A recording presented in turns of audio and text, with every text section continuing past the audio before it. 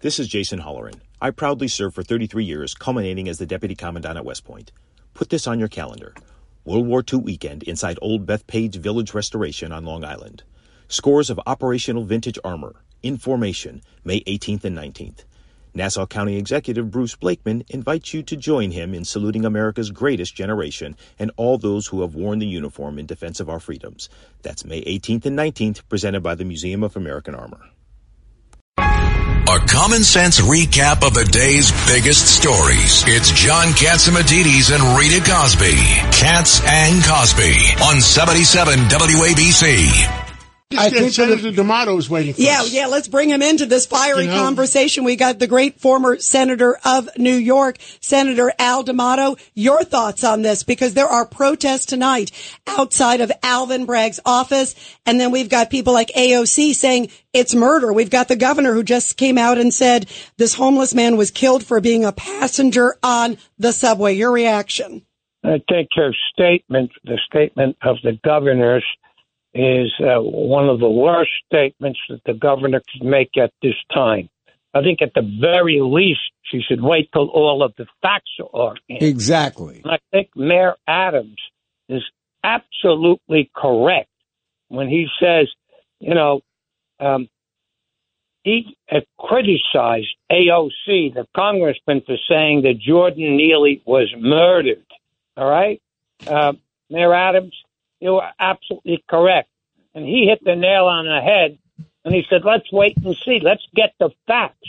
Now, the facts that you know, I heard it was at least 40 arrests, and you say it's 44. So he has over 40 arrests. There's a warrant out for him. We know that he's deranged. He was acting in a deranged manner. People have already indicated that. This fellow, this wasn't just some poor guy who's sitting there mumbling to himself, and he made all kinds of wild statements, it seems. He had the subway riders absolutely terrified. And so this Marine takes him down with a chokehold. He holds him there. It takes the police 15 minutes to get there, and why did it take them 15 minutes? Where are they? Shouldn't they be in close proximity to the subway so when you have something like this, you can get down there in 4, 5, 6 minutes, 15 minutes, okay? And he doesn't recover. And now you're going to try to charge this Marine with murder or some crime? Give me a break.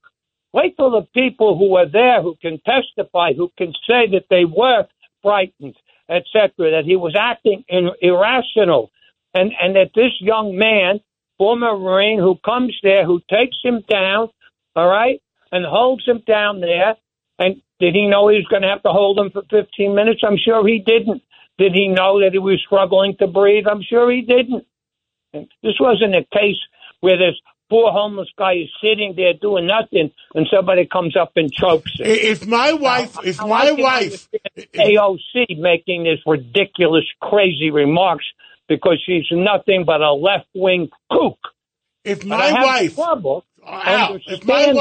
was in the subway, Hochul would join in this, and I say, Governor, take a look at your remarks. He's passionate and temper them. If my wife was in the subway, I'd give the guy a reward for helping her and making sure she doesn't get abused. Why don't you take the story a different way? Let's assume that everybody just stood there and let everybody be terrorized and threatened, and somebody was seriously hurt. Then the articles would be, and the opinion would be, how dare they just stand idly by when somebody is beaten by a deranged person? That's a great point. Judge, you're absolutely 100% correct, and they shouldn't rush. The politicians here, with the exception of Eric Adams, who said, let's get the facts. Let's not rush to judgment with this. Here's AOC getting the city roiled up, supporting the rioters. Yeah, sure. You won't have anybody riding on the trains that way, AOC. And when the hell is the last time you rode on the subway alone? Well, Senator, I've been riding the subway for my whole life. This is Governor Patterson. About AOC. When is the last time that she rode the subway alone? Who is she to be talking about what people have to go through when they face, yes, even a mentally deranged person who can hurt someone else and who's acting in an erratic way and threatening to do X, Y, Z? Let's find out exactly before we say he should be charged with murder. Give me a break, will you? Should be charged. You should be charged for being a jackass and representing the crazy fanatics who would allow homeless people and any others to ride the subways, to ride public transportation, to make threatening remarks, and to terrorize people who had to go to work, people who had to take their kids to school children, etc. Oh, yeah. And by the way, you bring up a good point. It's middle of the day. I mean, no time is safe. And how sad it's emblematic of the deterioration of New York. By the way, also, I want to throw another point in. There was a guy who said that the gentleman was obviously threatening, was also talking about being thirsty, but that he did throw garbage. And this guy, who seemed even somewhat sympathetic to Jordan Neely, he's a passenger on the train, made the comment that he said, I don't think anybody's intent was certainly to kill the guy, that he was just trying to hold him down. And this was a guy who seemed sympathetic. Gov, you have a point. You have something you want to say? Well, I was just saying that, I've been riding the subway since I was a teenager, and it was the only way I could move around the city. And there were a number of these sort of incidents that I remember from years ago.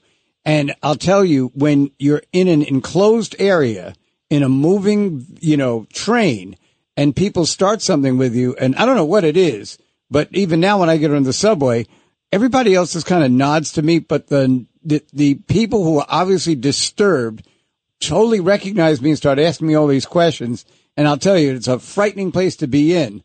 And a couple of times I thought it was going to graduate to exactly what happened in this situation. So I have all the sympathy for the individual who was charged.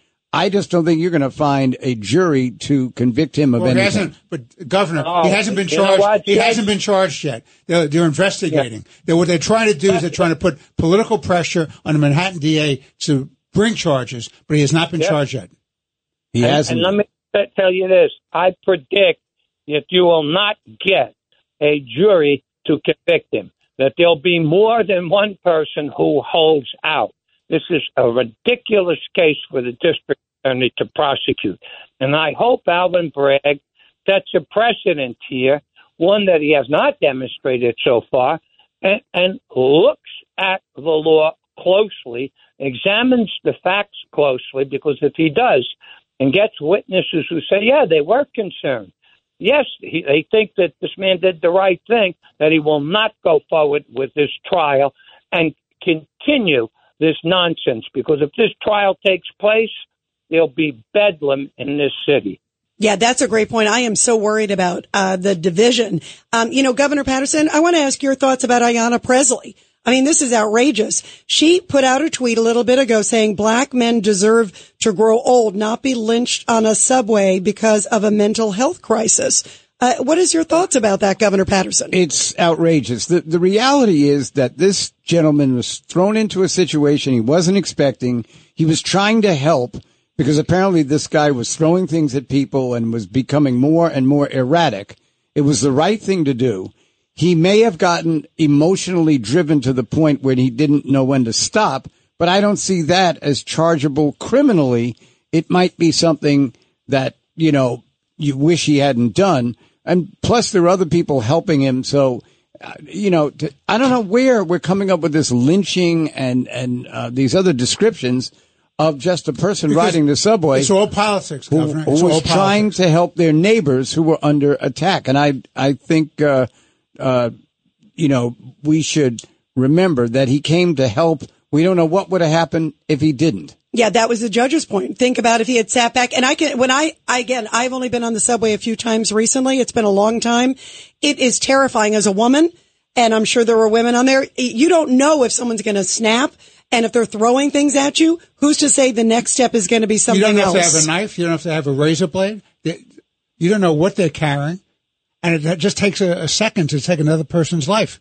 Well, we're going to have to take a break. Yep. Or actually, we got Stephen Ide who's coming up. Yep. Alphonse D'Amato, the best senator the that New York has ever had. I'm glad we had you on. It made my friend Lucia happy. And God bless you. Good to be with you, John. Take care now.